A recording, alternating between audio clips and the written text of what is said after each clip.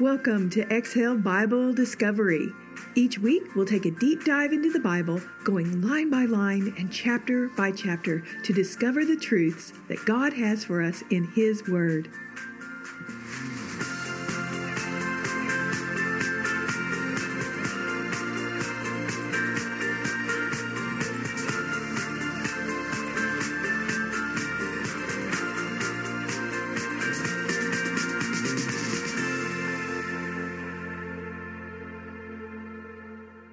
Hello, everyone. It's Dr. Paula McDonald, and we are continuing our fantastic, amazing lessons in John. And today we're entering John chapter 13. And last lesson, we went through the whole Jesus story of Him being anointed and His triumphal entry.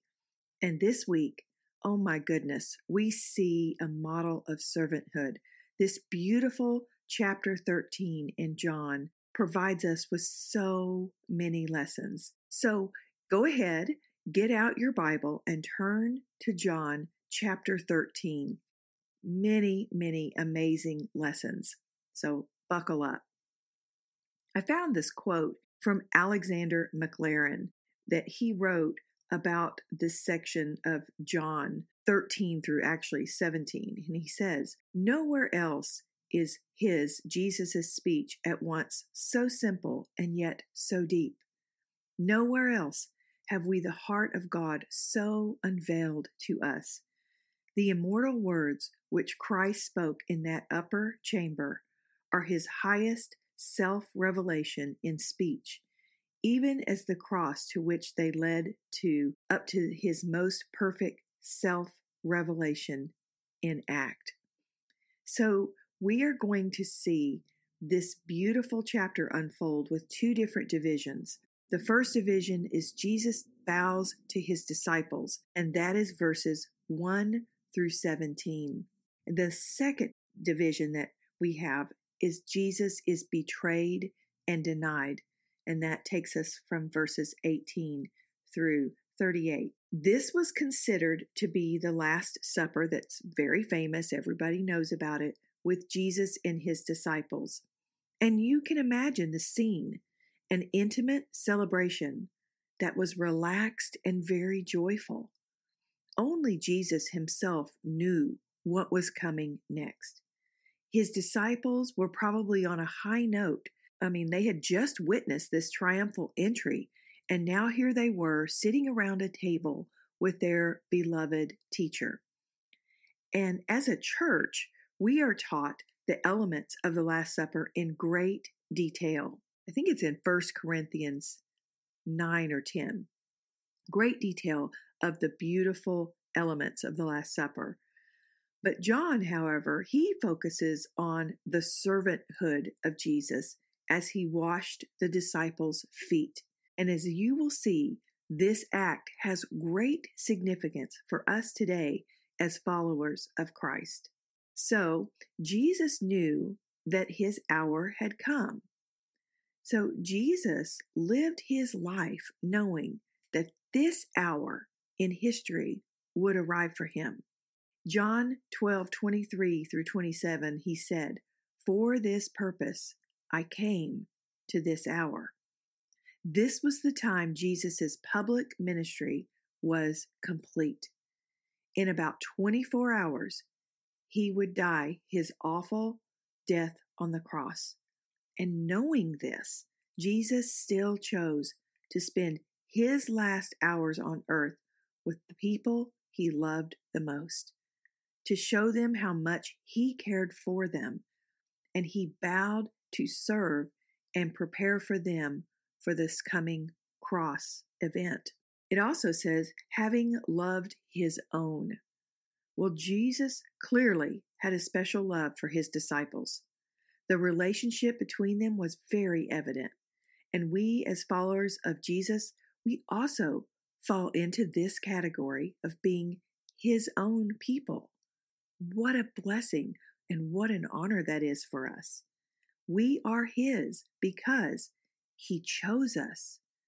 He gave Himself to us.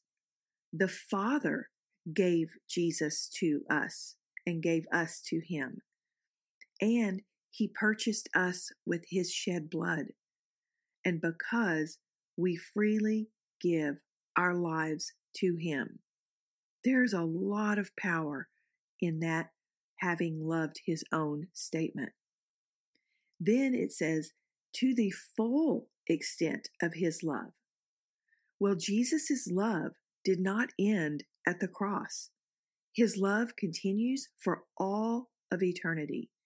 And this is the promise that we each receive when we follow him. You guys, there is no limit to his love. That is mind-blowing. Then we see where the verse says, the devil having already put it into the heart of Judas. And while this may appear to be a strange statement, it meant that Judas had long ago already made the decision to betray Christ. He had a plan and intended on the full execution of this plan. When one has a plan, there is always time to make changes or to scrap the plan. Judas showed a calculated intent. All of us, too, we have the opportunity to question things in our lives and weigh the consequences prior to doing anything. When we knowingly enter into a situation that we know is wrong, we are allowing Satan to control us at this time. Ask God during these moments to remove temptation and to flee from wrong situations. Then the verse says, Jesus, knowing that the Father had given all things into his power. So if you go back to John 3:35, the verse says, the Father loves the Son and has given all things into his hand. Jesus did have a choice in what was coming his way. But by design, just as we have free will, Jesus also had this option. And this alone shows us the extent of Jesus' love for his people and for us. He was a willing participant in what was coming on the cross. And just as Judas made a pact with the devil, Jesus made a permanent pact with God for us. So beautiful and so important. So next we see that Jesus got up, he took his outer clothing off, and he wrapped a towel around his waist. And each one of these actions are very intentional and important. So let's break it down. First, Jesus arose. He got up. So breaking the fellowship for a moment, Jesus stood up with a specific purpose in mind.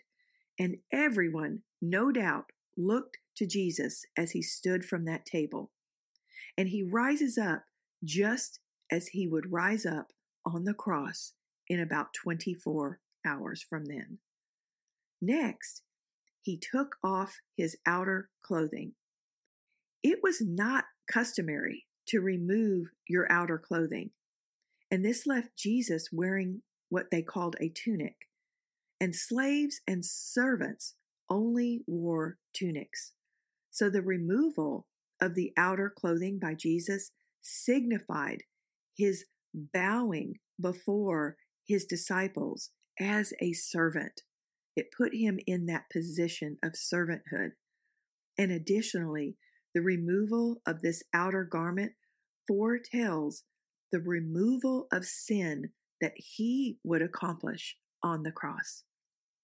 And then thirdly, he wrapped a towel around his waist. And again, a towel was used by servants to clean and assist others. So Jesus took this towel and placed it on himself. He is demonstrating ultimate servanthood. He shows us that we too are to humble ourselves and to serve others.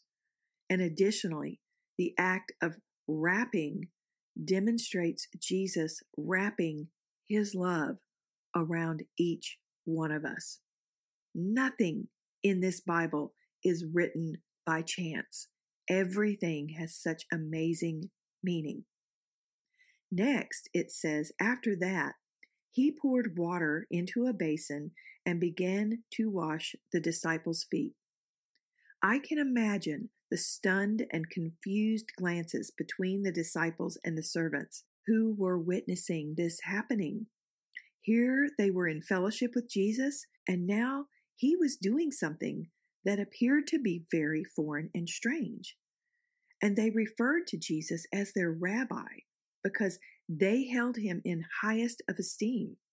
It would have been unthinkable to have their teacher wash their feet.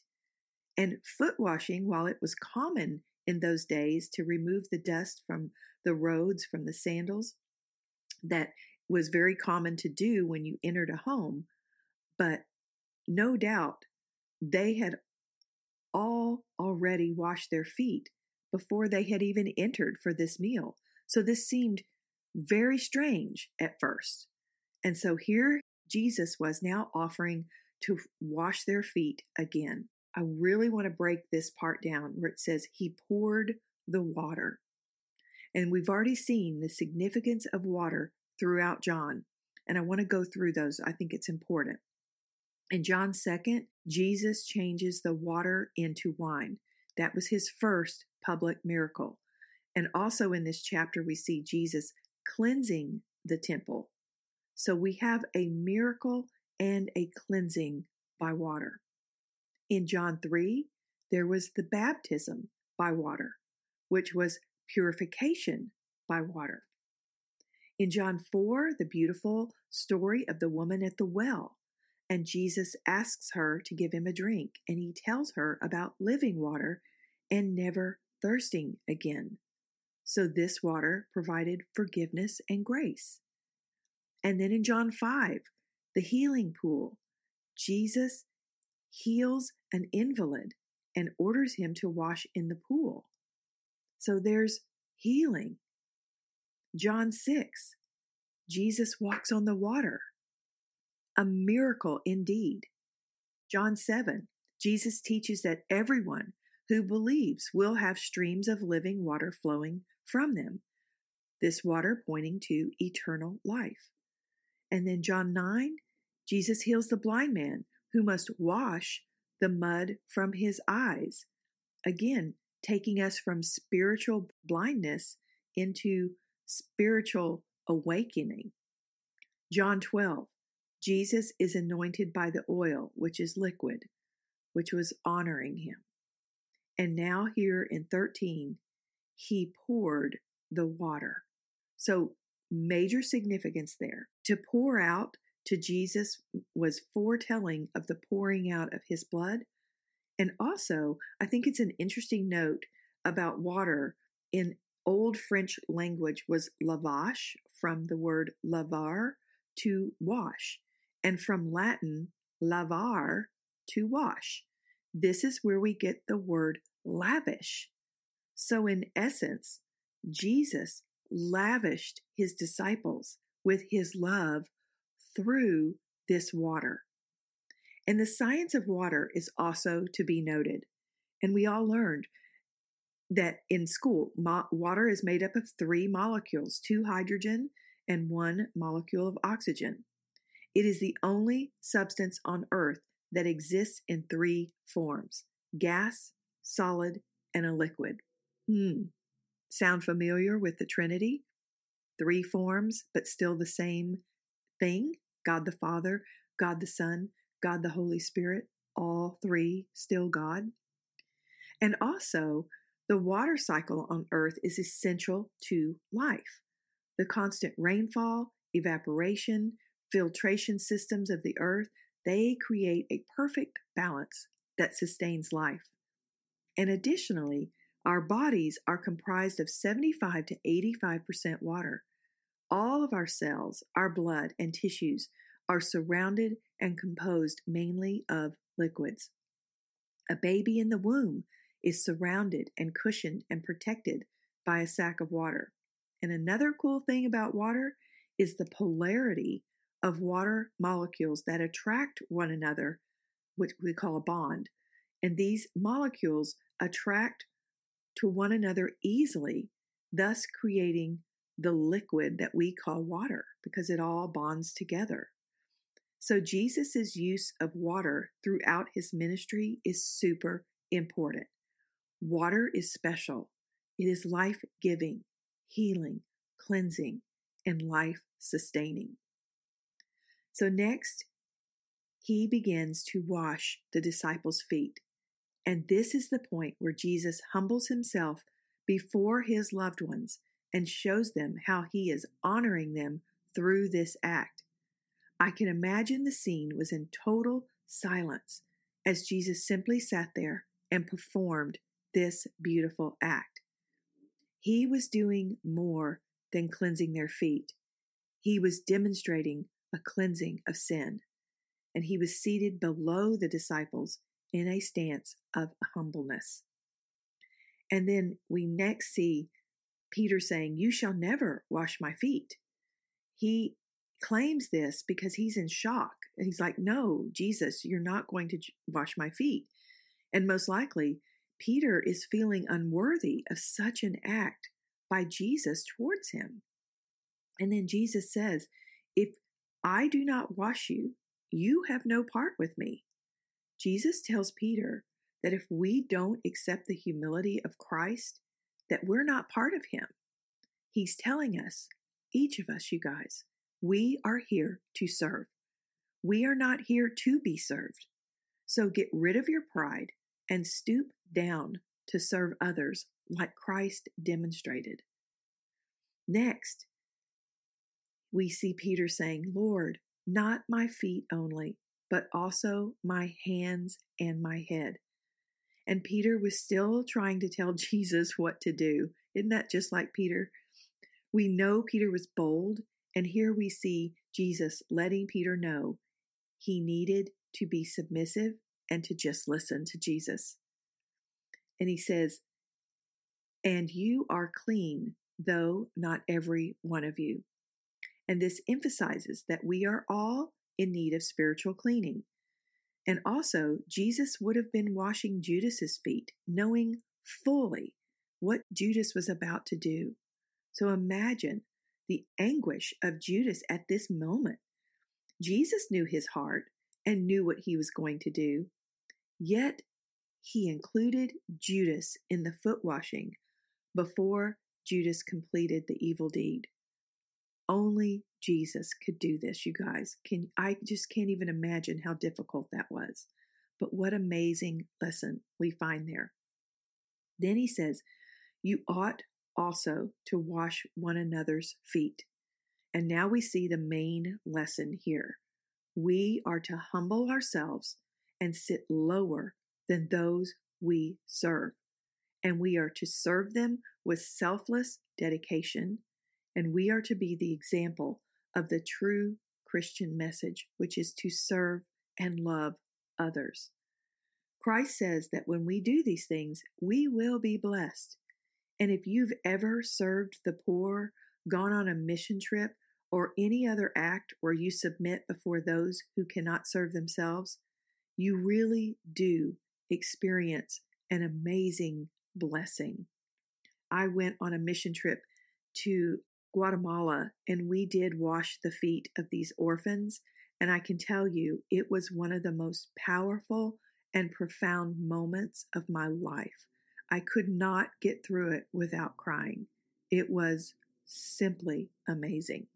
Now we're going to get into the second division of this lesson, and that is where Jesus is betrayed and denied in verses 18 through 38. And he says, "I know whom I have chosen." Well, Jesus, he knows all of his followers. He knows each of us. He says he knows to whom he has chosen, saying, he knows our hearts to the core, and therefore he knows those of us who will go against him. He has this amazing discernment from the Father. And then he says, he lifted his heel against me. And what he's referring to is back in Psalm 41:9. In these times, the sharing of a meal was a huge deal. If one who shared in his ultimate hospitality then went against anybody at the table, this was a terrible betrayal. Have you ever opened your home or yourself to someone who then stabbed you in the back? It really is an awful feeling. And then it says, he was troubled in spirit and said, one of you is going to betray me. Jesus needed the disciples to know that he knows all things, and they needed to know that nothing surprises him. And although he knows all things, Jesus still experienced the human side of this emotional betrayal. And then, of course, Peter, our bold Peter, he asked Jesus who it was. And once again, you can almost imagine him sitting up and ready to take down that person who Jesus was going to, he was hoping would show. Jesus says, the one whom Jesus loved, and it is believed that this is John, the writer of this gospel. And John did not refer to himself in that way as a way of boasting, but he had a very special and close bond with Jesus, as shown in scriptures. In the upper room, we find that in John 13:23, at the cross, John 19:26, at the empty tomb, John 20, verse 2, and with the risen Jesus in John 21:20. And then the verse says, it is he to whom I shall give a piece of bread when I have dipped it. And to dip the bread would demonstrate such honor as a toast at a banquet. This dipped piece of bread would be given to the person of honor. Well, what a crazy juxtaposition here. Jesus was honoring the one person who was about to betray him. And this clearly shows love conquering evil. He washed Judas's feet, and now he's showing him this great honor. And after the piece of bread, Satan entered him. And as we mentioned earlier, Judas had already made his pact with the devil. He had resigned himself to do this act. And therefore, after being honored by Jesus, Judas's decision to carry his deed to the end signified his true rejection of Christ. And you guys, here's the warning for us. When we as believers reject Christ, we are now giving an open door to Satan. It's as if we are saying, Satan, just come on in. And then Jesus says, what you do, do quickly. Jesus' heart had to be heavy. And now he was telling Judas, get on with it. Leave and get this over with. And then it says, no one at the table knew. And this statement shows the disciples did not grasp what was happening.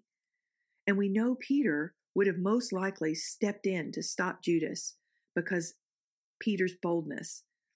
So Judas had walked, he had eaten and slept and seen the miracles and heard Jesus' teaching all with him. Yet he still chose to follow men over Christ. And this demonstrates that just because one lives in a Christian home, goes to church, etc., following Christ is a much deeper commitment. True belief must begin in our hearts. And then it says, now the Son of Man is glorified. Jesus is telling them the final plan has begun. His final glorification of the Father was going to happen soon. And he makes 5 references to glory in these verses. He says, my children. Interestingly, this is the only place in all of the Gospels where Jesus calls his disciples his children. It's a tender moment, and he's telling them that he is their caretaker, their parent, the one who loves them more than anything else. And then he says, I shall be with you a little while longer. Where I am going, you cannot come. And this statement had to be so confusing to the disciples. Here they had followed him all over the countryside, and for 3 years they were at his side. And now here he is telling them that where he's going, they could not come. At this point, they no doubt had heavy and confused hearts. And then he says there's going to be a new commandment. The Greek word here used for new meant a freshness. And he's telling them of a new and fresh mandate, which was to love one another. And he says that you love one another as I have loved you. Jesus is giving us a direct command that love conquers all. And love is the main message of the cross. Revenge and anger will not be the rule. And so he says, by this, all will know that you are my disciples. And here Jesus tells us, this is how others will identify us, you guys. It won't be by the crosses we wear on our necks or in our homes or other symbols. Love is the way we are to show His love to others. The act of unselfish love is what sets us apart. We cannot claim to know Jesus and then spew words of hate and discord and selfishness. It doesn't go together. And then, of course, Peter speaks up again and says, Lord, where are you going?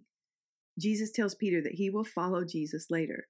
And this statement, no doubt, has major significance to Peter after Christ was crucified.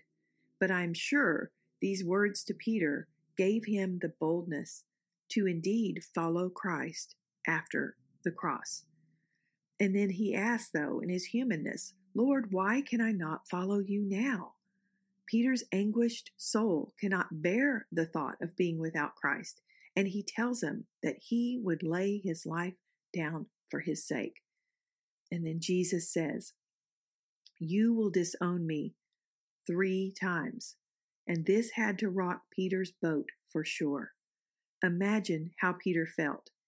Here he was telling Jesus boldly that he would follow him anywhere, and to be told that soon he would betray his beloved teacher not only once, but 3 times.